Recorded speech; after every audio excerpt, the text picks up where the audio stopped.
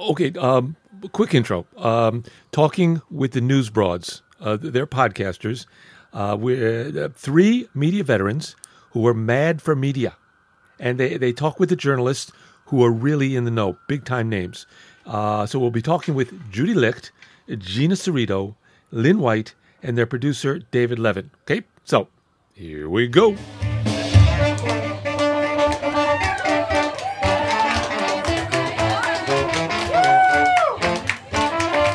I'm here. Hi, I can't see Hi, you. I'm sorry. I just realized there's a bunch of laundry on the bed behind me. But usually we do these at a bar, so Judy, I don't know if you have your drink with you. Oh, hold on just a second. Yeah, It's one of our themes. Let me show you who just delivered my drink. Can you wave? Oh, That's my youngest. I'm doing these podcasts because it's an excuse to go to a bar and talk to interesting people and You're my kind of guy. And have a and drink. and drink great beer Just because we go to Gephardt's Beer Culture Bar on West 72nd Street. Yeah, it's a good place. I just wanted to point out to you, just because, normally we're in the bar and we can talk about what we're drinking, that I thought you'd appreciate this beer I'm drinking. Yeah, what is it? Almost Heaven. Oh, wow. nice. West Virginia. Oh, it's a local. Cheers, So everyone. Cheers, everybody. Okay, we'll hold up our. Look, you guys are my kind of people. Oh, yeah. I mean, many times we'll have people at the bar and we buy our guests drinks. That's one way we kind of get. Yeah, right. What can Sorry, be getting that? shafted here. There we go. And then, well, it's not me. It's the pandemic. We would have loved to have you at the bar. But then some people, they say, well, I'm drinking water. It's like, water? Water? That's not. What is that? What's Water that? is a What before 4 o'clock drink. That sounds like a catchphrase. It's not me. It's the pandemic. It's I'm usually not like this. I brought coffee with me so that when it's time to drive home, I'll be okay. Okay. So we're talking to the News Broads and David Levin, who is the News Broads producer, a podcast about news, and we'll find out more about what the News Broads is. And we've been listening to you a lot to get ready for this program. And it's a wonderful podcast, and we Fabulous. congratulate you. You're on fabulous ladies. bringing your expertise and your knowledge, but also your contacts in journalism and news and broadcasting into your work. And we're going to recommend News Broads now. We'll recommend News Broads at the end of the podcast. How are you doing are you doing your broadcast now? How are you doing it by social distancing? And how are you handling social distancing? Are you guys still in New York? Or are you? You know what? I'll start because And this is Gina Cerrito. I'm Gina. I'm the token millennial on the podcast, even though I'm not a millennial. I just wanted to start by explaining the News Broads as the four of us have a real click, and it was really great. And we first started brainstorming, we had kind of a different idea of what we were going to do. We knew it was going to be media related. We just didn't really know how. And we were having a brainstorming session, which thank goodness this all happened before the pandemic, because we really do work best when we're together and bouncing. And we were talking about something. And really, I think the biggest aha moment we had was we were talking about the FCC fairness doctrine. And, Judy and Lynn were talking about how when they used to work, this was part of what they had to adhere to. And David and I made a comment like, oh, that's something I learned in college, and passing thought. And David said, stop. This is so interesting that it has changed so much. Let's talk about how and why it changed. So from our brainstorming sessions and then learning to go from broadcasters to podcasters, everyone seems to think it's a really easy transition, and it is a completely different beast. So we really spent a lot of time working on that until now. And so now that we have our rhythm and have our focus, it's been a lot easier to do the social distancing and do the Zoom instead of in person, which obviously we would prefer. Yeah, I mean, we certainly would too. But I'm curious, and I always like to know how people are handling this pandemic. How are you dealing with being socially distanced and hunkering down? Like it. Yeah, this is Judy Licht. Yes, go ahead. Likes it. Maybe I'm just a misanthrope, but I've kind of liked it because I'm fortunate in that I'm out of the city, and not that I'm a lifelong New Yorker. I love the city, but it's pleasant here because you can walk around without having to worry as much, not entirely, but as much about being too close to people. So you can get outside and get some fresh air and not feel guilty. But I feel like in a funny way, you're more intimate at a distance. You value the conversations more. It's kind of safe sex, right? Yeah, there's a kind of urgency about it. And it's prophylactic. Well, I wouldn't go that far, but I think I know what you mean. I'm kind of enjoying it because it means reaching out to people sometimes I haven't been good at reaching out to. There's a need to connect in a way that you don't have in your daily life. I mean, it's so much easier to get people now. It's true. Because people have good time for podcasters. Yeah, what do you mean you have no time? Right. Right. What do you mean you're not going to be there Friday night? What do you mean you're worried about traffic? What? It's so funny because I have 3 kids that I'm homeschooling, so I don't see it as having lots of time. I see it very differently. Well, me too. I have Gina and I are the two who have small children, and the amount of time that I actually spend being a teacher to my 6-year-old is and because I do not I have the authority of a father, but not the authority of a teacher, who apparently has a lot more juice than a dad does, because when the teacher says do your work, they do their work. And when a dad says do your work, they're like, sorry, gotta go. That's fascinating. So I'm a teacher and I'm doing online teaching now. I have she's doing great. I have students, it's a Montessori school, so we have different age levels. So I actually am teaching 2nd graders to 4th graders right now. I need you. I need your help. Absolutely. We'll talk Happy after the to. podcast. Okay. Yeah, but I want to know. But I keep thinking that the wanna know parents about that. should tell the kids to get their work done. I keep thinking, why don't the parents tell them to get their work done? It's hard, and also to do our jobs that we have to do. And Lynn White wanted to say something. Yeah. I wanted to know, if you're a teacher, what are you finding with your students? Are they enjoying it, or are they feeling a sense of discomfort not being around other students? I think it's a mixed bag. I think that they're enjoying the freedom to just sit there with their bowl of Cheerios while they have a lesson. They're enjoying being in their pajamas while they come to a lesson. I'm not strict in that regard. We have to accept where we are, We have to take it from that point. But I do still ask them, every now and then I'll say, okay, guys, got to look at the screen because I'm showing you something here. Because in Montessori, you're always moving things around, and demonstrating. So, it's different. Some of them say they like it. Some of them, they don't really like being inside all the time, though. No kid would. Yeah, right. Most adults don't. Yeah, yes. There's some good things about it, though. It's interesting, the ones that are thriving kind of do a flip, because there's one of my students does really well at home. His parents are... Why do you think that is? I think he's more comfortable. He doesn't feel the competition. I think he's very self-conscious about how well or how not very well he's doing, and so at home he's free. His parents support him, they give him good guidance, and he's getting his work done. Whereas in school, he was pretty much loafing. So it's interesting. Did you see, there's a New York Times article yesterday by a 13-year-old from the Upper West Side. I actually happen to know her. She's one of my son's friends. Her name was Veronique Mintz, and she wrote about how she preferred homeschooling because there were a lot of kids, especially in the middle school age. She's in 8th grade, like my oldest and Alina's oldest.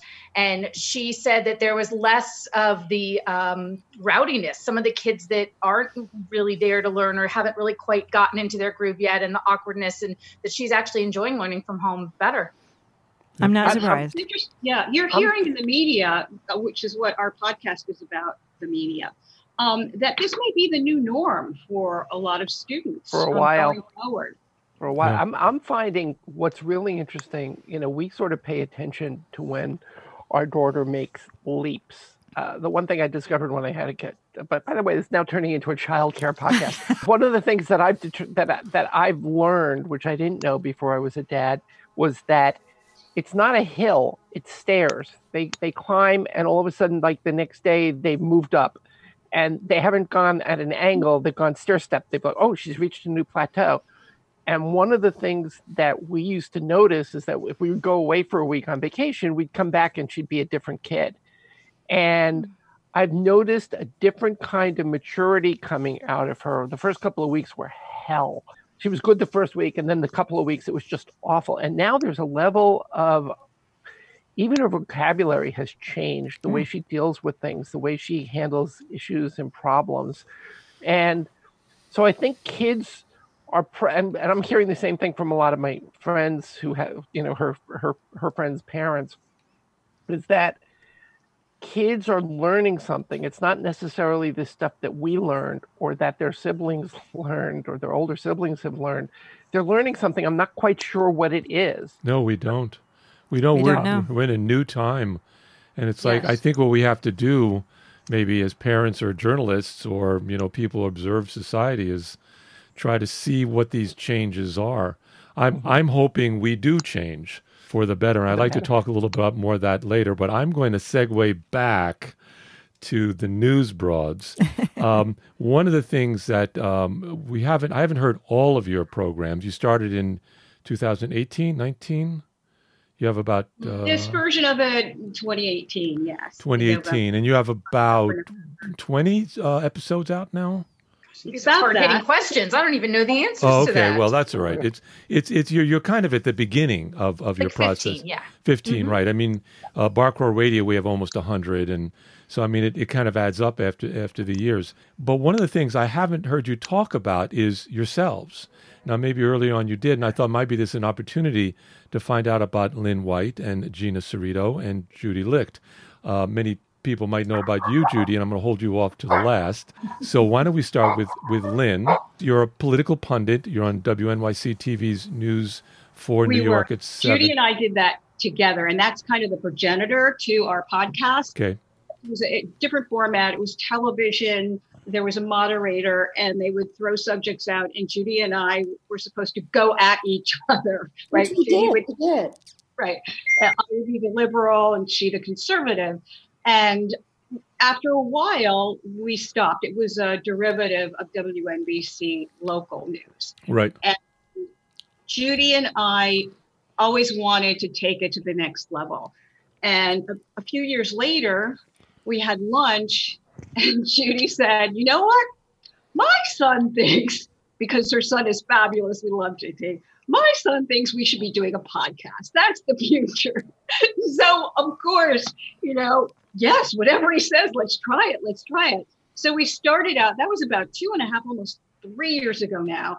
And it went through some changes. Then we met Gina, and we met David. And the two of them, with the two of us, kind of formed what is now the News Broads, the product that we're all really proud of, because we worked a long time on it. And I think each of us brings something individual. Our energy is different. Our belief systems, all of us are different. But when we come together, it's like being in a family. You learn so much from the other person, from their perspectives. It's a wonderful camaraderie. It's a wonderful family. And it's really great to be able to interview people who other people know, but to get their backstories and their media stories. And I think that's the fun of it. And I think that's the beauty of it. And David, I just want to say, adding on to Gina's story, we sat around trying to brainstorm about how to put this together, what our theme was. And David, whose email address is brainstorm, came up with it like that in a second. He was the glue. And he came up with News Broads. No, they came up with no. So they brought me in. They needed a producer, someone who could record them and do it. And we sat and we had a real long getting to know you meeting. And it was great. And I'm listening to them talk, and they're really smart, and they each come at it from a different point of view. I'm trying to synthesize what we were talking about. As Gina talked, her aha moment was the fairness doctrine. She's like, what's that? It's like something that happened in ancient history. Right. And I realized that we're at a point in the world where there's a ton of news. And originally they were going to comment on the news, and I said, on the news of the day. And I'm like, there's a million places where we can hear that. You can hear it on CNN. You can hear it on Fox if you're on the right. You can hear it on MSNBC if you're on the left. And there are so many places to hear about today's news. And if you're doing a podcast, you can't do today's news because they have to be slightly evergreen. Somebody might not hear it for a week and then it's dated. And I said, well, but the news media and the business of news and how we get our news has changed from the point. If you think about fake news and how people don't trust the news, and 40 years ago, the most trusted man in America was Walter Cronkite. He was the person that people went to. And you listen to Walter Cronkite, this man with a mustache and a deep voice telling you, and that's the way it is. And I said, well, let's try to educate our listeners. Let's tell them how we got this way. Let's talk to them about the business of news, how news is created. I mean, we have 3 experienced news reporters and producers here who know how the sausage is made. And let's see if we can explain that to our listeners so that they can maybe be more discerning consumers of news. I mean, in some ways, you're doing what On the Media does. Very similar, yeah. In an interview format, right? So Gina Cerrito, why did you want to be a journalist? What got you started? I wanted to be a journalist. Oh my gosh. Since I gave up the dream of being a country singer. It was right around that time. By the way, she has a great voice. I did long time ago. And I don't know about great, but I did like to sing. I don't know. I think personality wise, when I was younger, I thought it fit me. I'm outgoing. I'm outspoken. I like to be around people and talk to people and find out more about people. I'm very curious person. And then when I went to college, I didn't get into the mass comm program that I wanted to get into so badly. And I called my uncle, who is an Emmy award-winning producer on the Upper West Side. And I said, I wanted to do this, and I wanted to come to New York, and I wanted to do this. And he said, you just told me the start of every success story. Every success story starts with, I wanted to, and they didn't let me in. And he said, you take that, and that's your drive. And I'll tell you what, I was 25 standing on the red carpet at the Oscars, and I thought, well, there you go. But I always liked it. I liked the speed of it. I liked the pace of it. I liked, I thrived on the energy of it. I got to do a lot of entertainment, which was nice because at the time I was at Fox News and that really isn't my cup of tea. After I made the decision to raise my kids, I've now been at home for 13 years and I didn't really know how to get back into it. Everything's changed so much. It's not like it used to be. You're not cutting beta tapes anymore. And I knew I couldn't go back to that pace and that energy. And so this has been, and they're, I mean, of course, and then these 3 people are so great about, I pick my kids up at a certain time and that's that.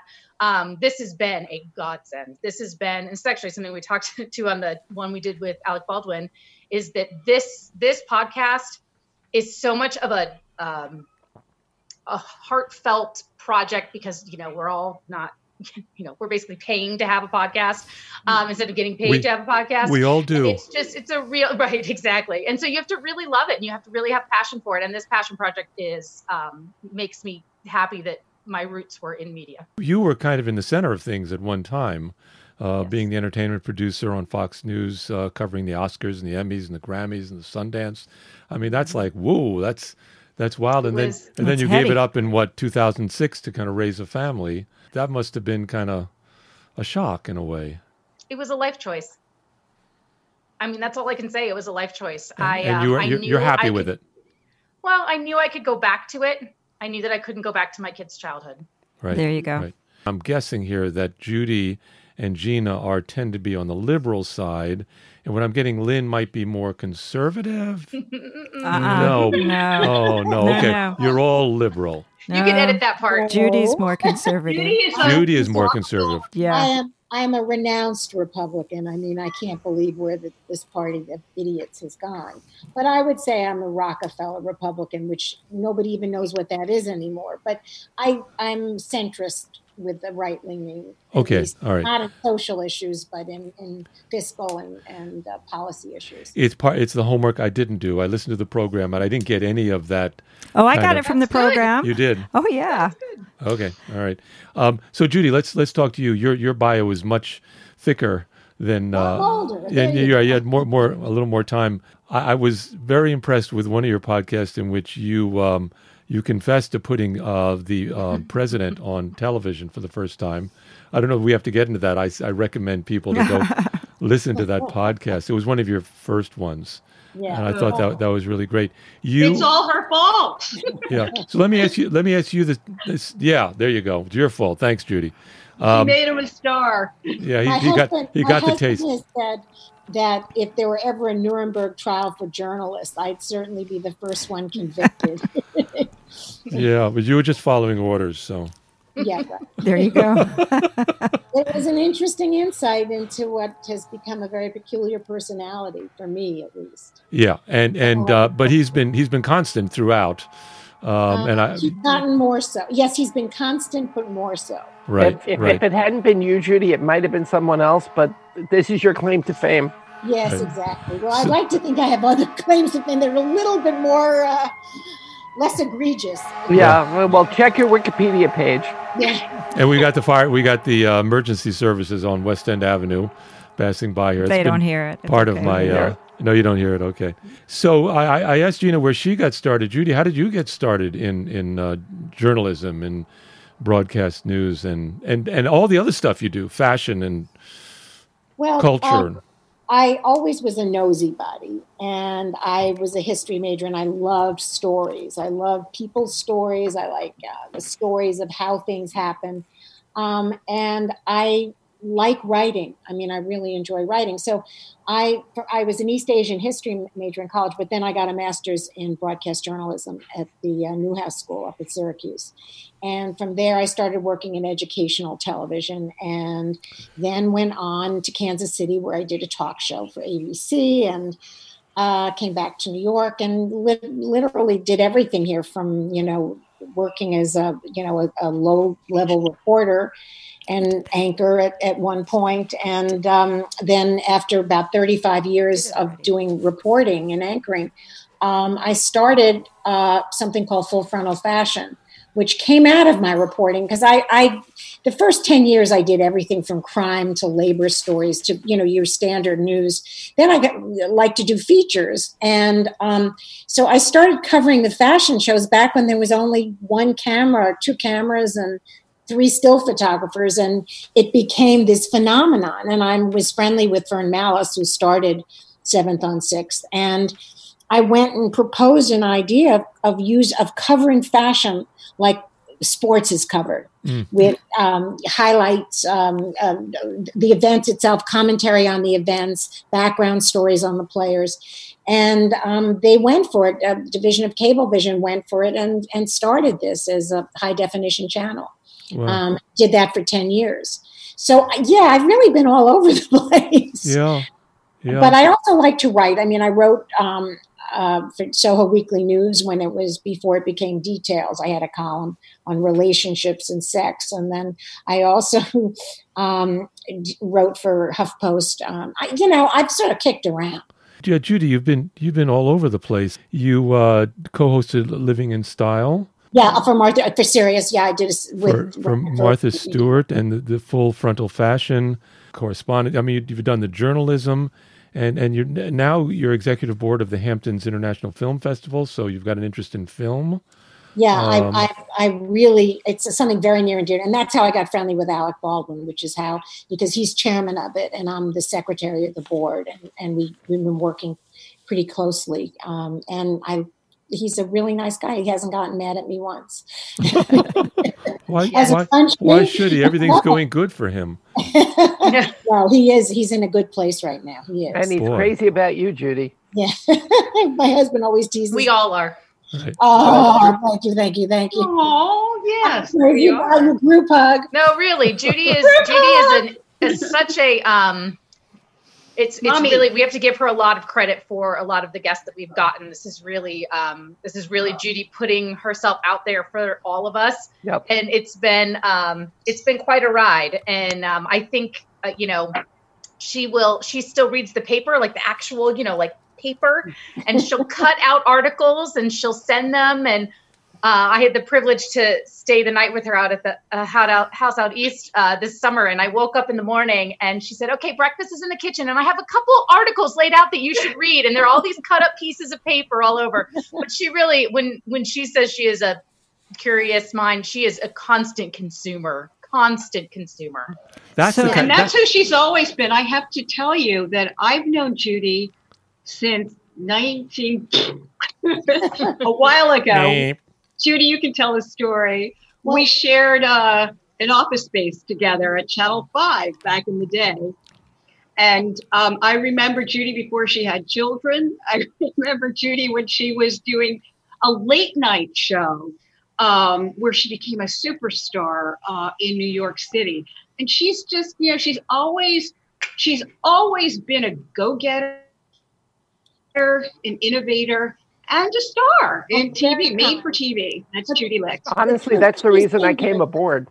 I get a lot of people, I get a lot of calls from people saying, do you want to do this? Do you want to do that? And like, so here's this thing with, okay, David, we're doing this thing and nobody's getting paid. I'm like, okay, that sounds perfect. Just what I've wanted to do. It's Judy Licht. I'm like, okay, well, I'll take a look and see what's going on. You're right. Without pay. Right. So you're all very kind, but if you hang around long enough, that's what happens. So you guys have had really great guests: Alec Baldwin, Alan Alda, Juliet Huddy, Jeff Greenfield. Has anyone said no? Not yet. They just don't answer our phone calls. We don't ask that many people. Yeah. We get some people who will do it but won't do it. We're getting Carl Bernstein, for example, but he's got on deadline for a book, and we're going to get him the week after in another couple of weeks after he hands in the book. We're still on hold with Katie Couric, who says she'll do it, but she can't do it now. And I've called in a lot of chits. Let me put it that way. And, I think what I'm hoping will happen, what I think is beginning to happen, is that when people see who else has done the podcast, then they feel like they're in good company. Absolutely. Well, why do you think we invited you all on? Bar Crawl Radio. We're trying to be in your company. Right. We'll say, we had the news broads on. We had Judy Licht. So what have been? How could you say no? What have been your We're favorite? Legitimate. What have been your favorite guests, or some of your favorite guests? That's not fair. Alan Alda. I think there's a difference between person and content too when it comes to favorite guest. Mm-hmm. Don't you think? Yep. I thought that Alan Alda, he surprised me personally. And Judy's been very friendly with him for a long time, but I just found him to be introspective. I found him to care more about the person who is interviewing him than about his own story. Yep. Yeah. Very thoughtful. He's this term gets used a little too much, this phrase.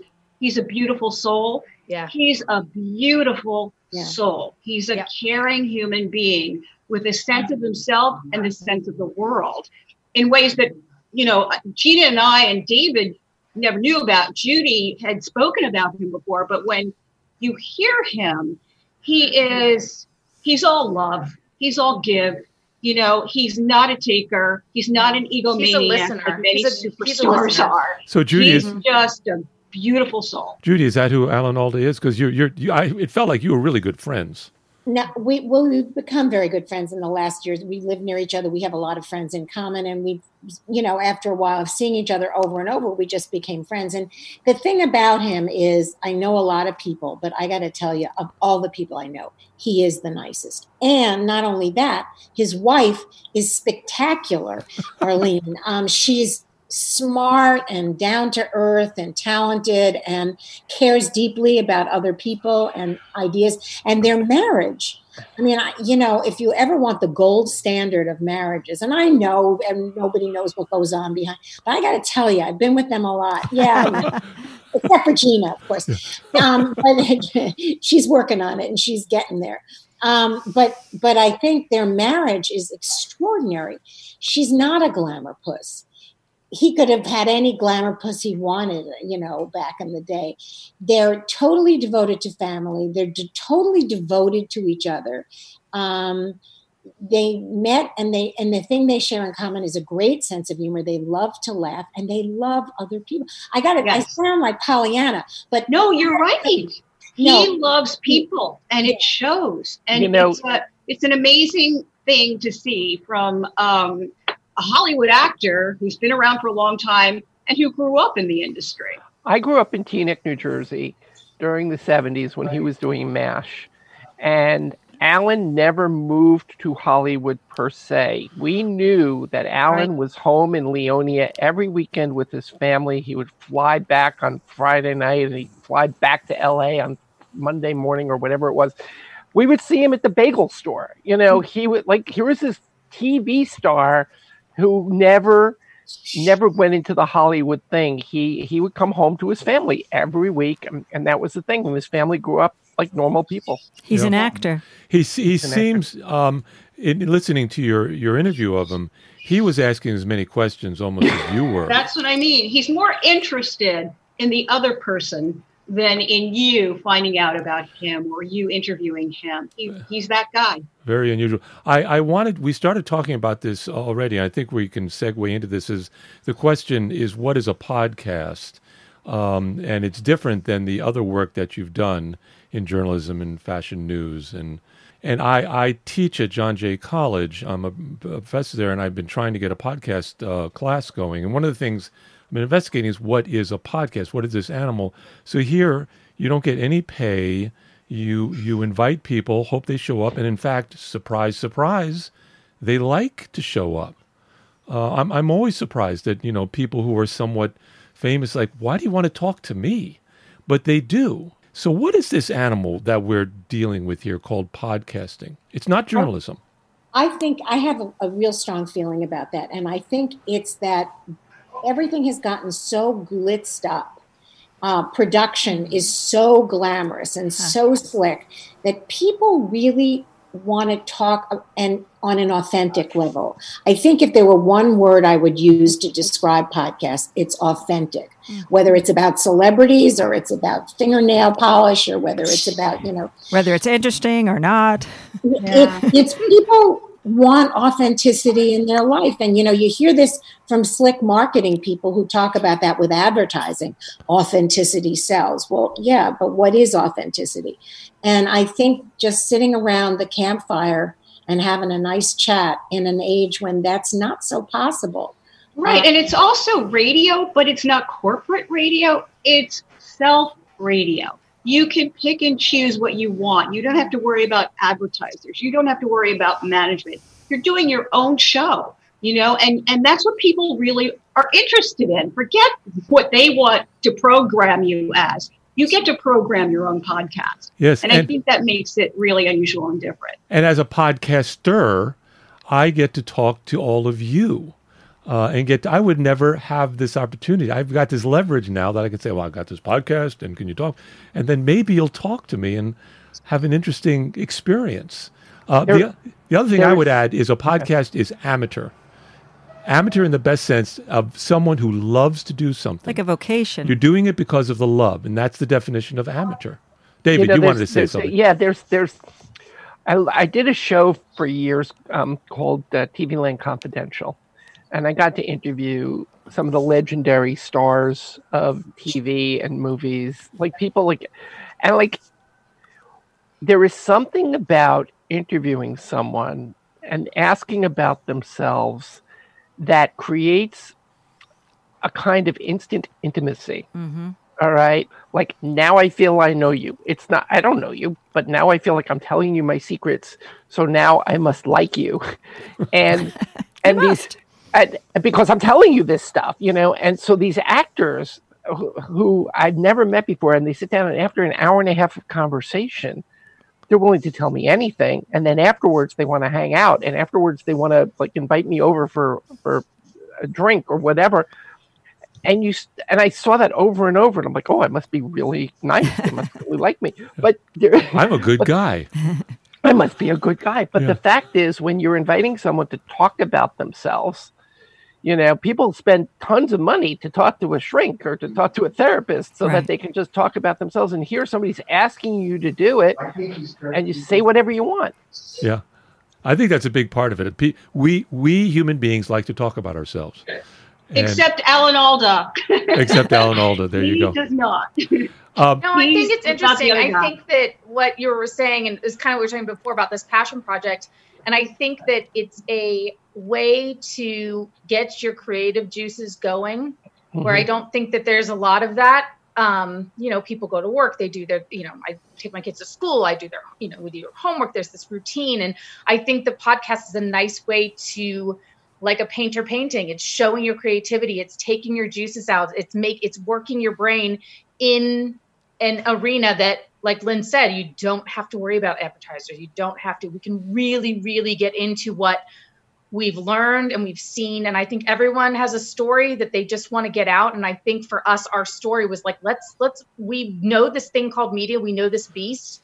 So let's do what we can while we can. And here we have it. It's about controlling the medium as opposed to having the medium control you. yeah. And Judy and Gina and David, all of us have been in that situation where the medium controlled what we could say and what we couldn't say. Now we can say what we feel. We don't have an editor. It's all about riff and rip. And it's really a great way to kind of get it out and get information out to other people. And it turns out it's quite fabulous. Glenn Abrams was a guest of ours recently, and it was his opinion of how the media was handling the coronavirus.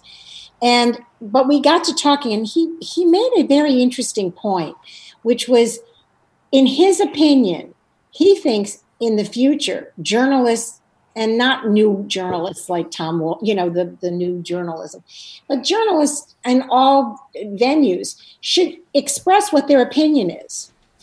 Because that way people will know where they're coming from. None of this pretend, even-handedness. Now, I don't know if I agree with him or not, but I think he's hit something. He's hit on something in that I think there's a genuine quality about that. And in a podcast, you can do that. People want transparency because there's so much noise and clutter out there and so little information that they want to get to the heart of things. And if you feel a reporter is being transparent, but yet still good, you will understand and interpret what they're saying better. Yeah. I think Judy's right. And also cable TV has allowed for that and has changed our medium. Because as Gina was talking about, when Judy and I came up, there was that fairness doctrine. You couldn't say what you felt, or you couldn't give your political views. There were three networks. You'd have to have a counterbalancing opinion. Otherwise, the FCC would come after you. No longer, not on cable. You can say and do whatever you want. And people identify with the people who they believe in, whose belief systems are like theirs. Some people like Fox, some people like CNN. And I think that's also contributed to the division of the country. So I'm not sure we want more of that. I think just the facts, ma'am, might be the way we might proceed in the future if we want to be more unified. But maybe there's room for all of it. Maybe there's room for opinion, for facts, and for intimacy like we're doing right now. Yeah, just for a conversation. Can we have a conversation? Yeah, but the thing is, if you know what someone's biases are, or it's like, let's take it out of the political realm for a moment. Let's put it into the realm of pop culture, which is what I love. And, if you know that a certain movie critic always pans this kind of movie, but always loves that kind of movie, and you have that knowledge going in, and so they say, okay, this is a guy who loves, Quentin Tarantino, but doesn't like Robert De Niro, then you know where they're coming from when the next Robert De Niro movie is out. They don't like that Robert De Niro and then Quentin Tarantino, but if you have someone else who likes so you can align yourself with the movie critic, and then you know what movie you want to see. Right. It's similar with news, but as Lynn put it, we are now living in a world where it's not just about opinion, it's about It's about how the news is presented and the selection of facts so that I'm arguing with you or having a conversation with you, and the set of facts is different than your set of facts, because not everybody gives the full set of facts, let alone an even-handed or biased or unbiased. We're all living in different, as they call it, bubbles. It's all nuanced. So you three ladies have felt constraint, perhaps, in your former careers. Do you think that was partly because you were a woman? Do you think that had anything to do with it? I don't, but I think that when Lynn and I came up, certainly, we met at Channel 5, and I was the only woman reporter on the staff, and I got the job because the woman who preceded me had a nervous breakdown, which once I took that job, I understood why she did. I mean, there were a lot of hostile old guys on film crews who just didn't like women, and especially young women, telling them what to do.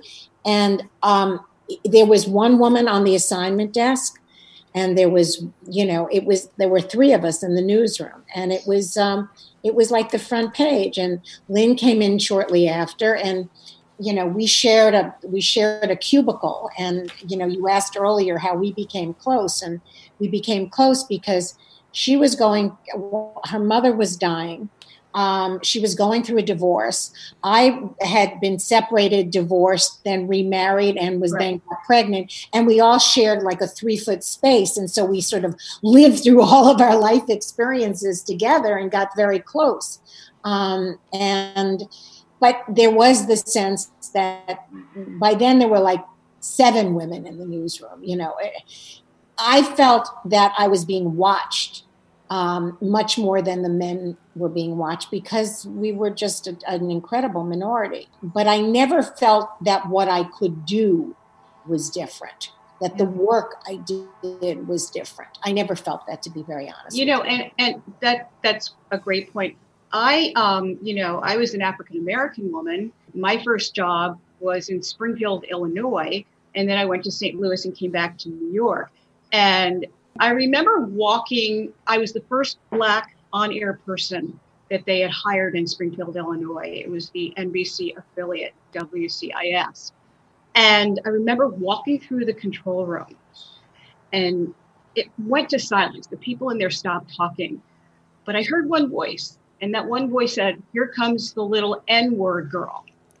Wow. And it just, it's everywhere. I've talked to my news broads, my sisters and my brother about this, but it's everywhere. It's not just the woman thing. It's your ethnicity. It could be your religion. It's there, and you can't pretend it's not. And that did form a lot of my opinions about the world and the way the world works.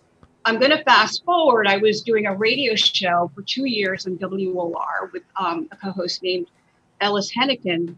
And I remember we were having a conversation on the air about Clarence Thomas. And I said, you know what? I know you may like him, Ellis, but a lot of us think of him as a, quote, Uncle Tom. Well, I was called into management. You can never say that about Clarence Thomas. He's a wonderful person. It's a very conservative station. And here I was giving my point of view, which wasn't their point of view. And I got called on the carpet for it, and should have been. It was their station, not mine. Here, we don't have to do that. We can speak our minds. And we all come from different places. We all have our own, wounds. Yeah. And we all have our own biases, the socialization, and it makes us who we are. But we all here tend in the room, and again, I may be guessing and digging a hole for myself, we all tend to agree on certain basic, feelings about this country and about the leadership of this country. And we're kind of talking to each other. We're looking at each other. And one reason we're doing that, I think David was alluding to this very directly, is that we tend to look at those people that we agree with, and we choose to look at those people and look away from other people. And I want, is there a place, and it seems like podcasting should be that place where we can do that. But I know in my own, when I get a very conservative Trump supporting person that I'm talking to, interviewing, I go into this other kind of mode. And instead of saying like, I'm interested, let's see what you have to say. I'm curious, how did you get to where you are? I find it doesn't go anywhere because it's not a two-way conversation. I'm willing to listen to you, but I don't hear you listening to me. Alan Alda will listen to anybody. I'm willing to listen, but you need to now listen to me. We need to have a two-way conversation. I don't see that as possible. In answer to that, I think that they are feeling the same way. Because I do know people who are Trump supporters, many of whom are not morons. And, they feel, well, listen, there are certain things, he's disgusting. Yeah, I don't think anyone that I know thinks he's anything but a monster. But the thing is, if he did one or two good things, for example, if he did, and I personally think there were one or two things he did do that were good. Sure, it was his staff or somebody else who suggested it, but you would not even allow that what he did was good because he's so reprehensible. And I think that there are people who feel that liberals will absolutely don't listen and don't care and don't understand and so what? I think it works both ways. And I think you're right. There was a recent article in the New Yorker about just that, about the Greenwich, Connecticut supporters of Trump and how people vote their interests. And their interests are the same as him. For some of them, the ones that they were quoting and talking to, it was about money. Yeah. And so, Is it the 1%? That's their guy. Yeah, that's their guy. They're going to vote for him again. Who cares about the social issues? That's not important. I want to make sure that I'm making $250 million next year, just like I did last year. But Lynn, we're going to get into our old. I know. Because nostalgic. David's holding his head. Yeah, the bottom line is, if a guy makes, and I'm not going to get into this discussion because that's not what we're here for, but if a guy makes an economy in a country so good that it's the best employment record for blacks in America in history, and if it's not just the guys on Wall Street lining their pockets, but he lifts up the tide, then I have to say, I can't stand the man. I think he's everything reprehensible known to human nature. I'm embarrassed when he just talks. Excuse me, I just want to talk to my sister here. And we'll be back right after this. I'm so sorry, but most black people aren't better off now that he's president. This just in. It's not true. You're spouting Republican talking points. That is cray-cray. You see, Alan, they don't always agree. I told you. I think we've just broken up the news broads. No, I don't think so. No, here we are. This is inevitable at least once per meeting. Right. I will say one good thing about what's going on right now, and speaking as a father, and I know Gina will agree with me, in the last 7 weeks, there has not been a single school shooting in this country. Wow. Yeah, but there have been two. Because they've all been closed. Yeah. They have all been closed. So no school shootings. Yay. But just don't go to a Capitol building where there's protesting. Or don't go out jogging while black. There is that. Can I just say to kind of bring it back to the very first question? Oh, that's a great idea. That's your job, Gina. Thank you. I am the token producer too. You had talked about how doing this by Zoom. I have to say the ones that we've done when we first started doing the podcast, the ones that we did in person versus the ones that we did via Skype or Zoom or whatever. In the beginning, we were like, oh, it's so much better when they're in the room. It's so much better when they're in the room. I feel that we've been doing this now enough that it actually is starting to feel a little bit easier, a little bit more normal, a little bit more of a vibe. And I don't know if that's a bad or good thing because I'm very needing of people. But I just think that it's an interesting point that these podcasts, which really were meant no visuals at all, really is just sound, that has turned into this, and it's really important that we can see each other. Well, it's interesting that the things that have come out of the pandemic that actually are good. It's like it's hard to talk about it. Life is like the Brady Bunch now. We're all in our little boxes looking at each other. Exactly. Look at that. That's exactly what you guys look like. Well, listen, if we're going to talk silver linings, I mean, I definitely there are definite silver linings to what's going on now on a personal privileged level of, having a steady income with my husband. And there are definitely positives to it. I just, I just feel too privileged to talk about it because I feel like that's not everybody is as lucky as we are, and we all very lucky. We all realize it. We all count our blessings every day. We count, the four of us count our blessings that I'm sort of like Zeppo Marx. I'm off screen most of the time, but you're our Charlie. What are you talking about? I'm Charlie. Where would we be without you? They are my angels. They are my angels. Make us work. Don't forget, David, Zeppo made all the money in the family. Thank you, Judy. Yes. I love these guys. I'm not sure which of them is Groucho. I am certain that Judy is not Harpo. This is because she's not quiet at all. None of you are Harpo. Maybe Harpo's not there. One of the things I admired about your podcast is that you kept it to about a half hour. I think that's a good length. We tend to do these bar crawls. I always say they're an hour or more is like too long. I like it. But she my co-host likes it, and so we do that. But we had one more question that I wanted to get to. We're now in this hunker down position. Are we going to learn from this? From your knowledge of journalism, your knowledge of the media, of broadcast, from entertainment, from news side, are we going to be new? Are we going to be new broads as we move into the future? Are we just going to go back to where we were before and fly the jets and get back in our cars and the air starts filling up with, carbon dioxide? And one of the first podcasts we did, we talked about how it's not really as different as we think it was. Newspapers always they still pick a candidate to endorse. There's a lot of similarities that we needed to remind ourselves of, that it keeps coming up in podcasts that we do. I think that it's always evolving. So I personally don't think it's going to go back to business as usual, but I also don't think that it ever really has changed that much.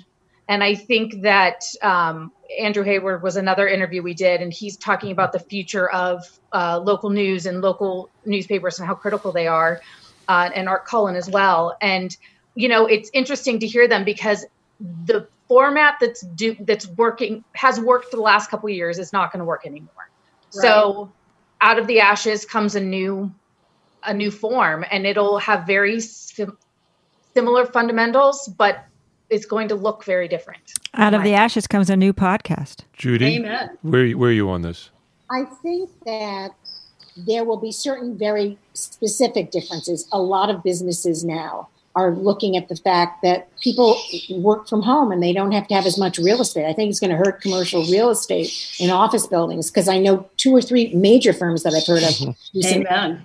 But and I think I think movie theaters are going to have a lot of problems because people are really getting to like streaming. I mean, I think there are those kinds of things that will be changed. I think when it comes to people, the one thing I've noticed is that it's a little bit like funerals. After everyone dies, you walk out of a funeral, you say, oh my God, I'm going to live my life so differently. You've got to seize the moment. And it lasts for 2 weeks and then you go back to being yourself.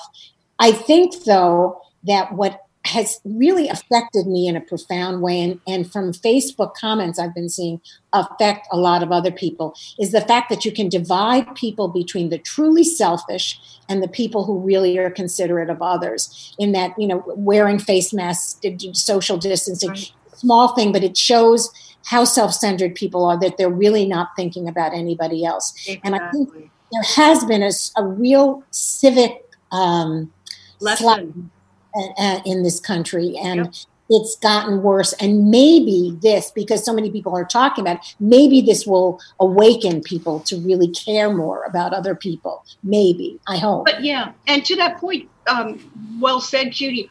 In the Midwest, though, you're seeing people show up at state houses with guns saying it's all BS, open the economy, we want to go back to work. So I'm wondering if it's not a cultural thing, like East Coast, West Coast versus the rest of the country, where they get their news from other places, and their political views are from other places. And they're just a different culture than we are. But then you You know, see places like Ohio. What about that? I mean, that's an amazing story. Right. With what's her name? The Atkins? Acton. Acton? Acton. Yeah. Yeah.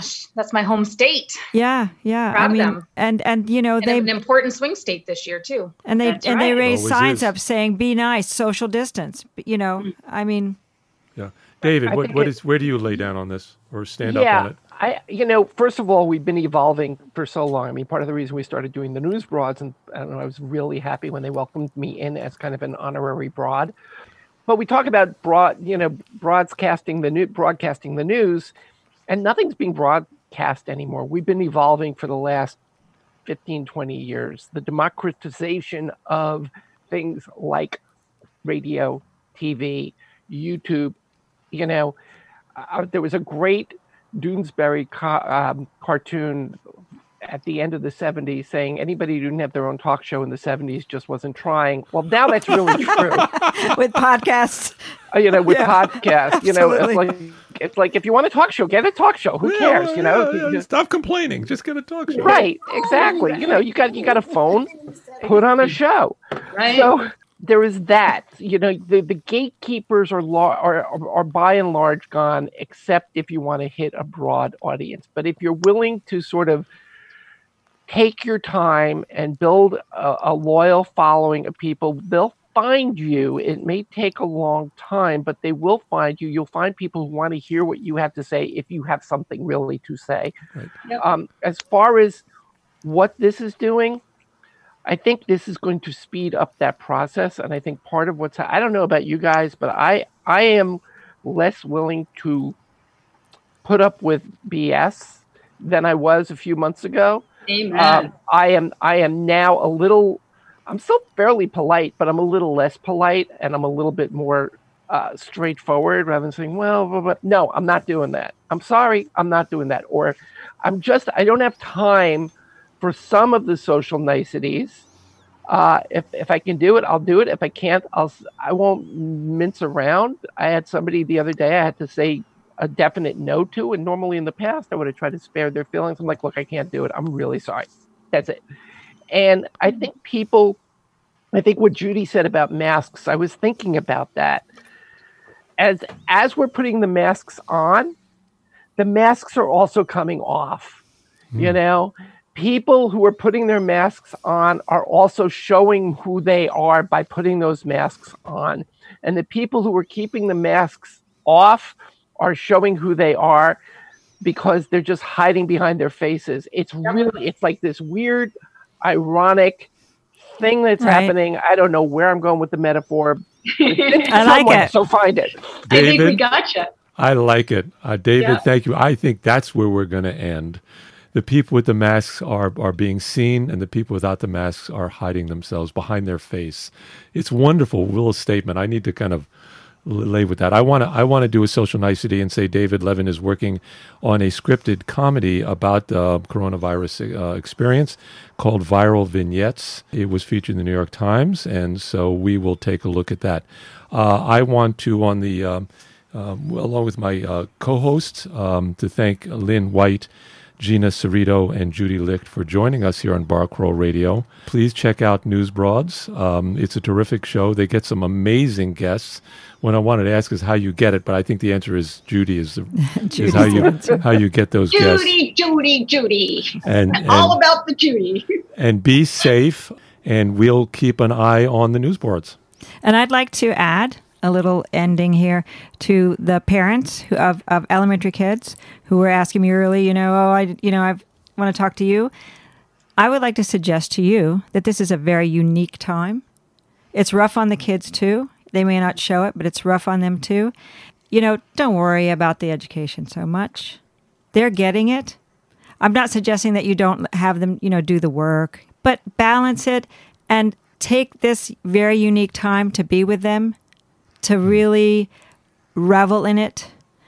It's just, it's a time that you're not going to have again, probably. Absolutely. This will be over too, as all things in Too life shall are. pass. This shall pass Amen. too. Thank you all. Judy. Thank you. Thanks for having us. really appreciate it. Well, thank you for accepting our invitation. I thank Alina Thanks for coming. For making this all happen. Alina! Alina Larson, for our co-producer on Barcode Radio, for pulling us all together here today. Thank you. Thank you. Thank you very much. And now we do this Zoom wave, the Zoom bye-bye Zoom wave. wave. Bye-bye. Thank you. Thank you all. Thank you.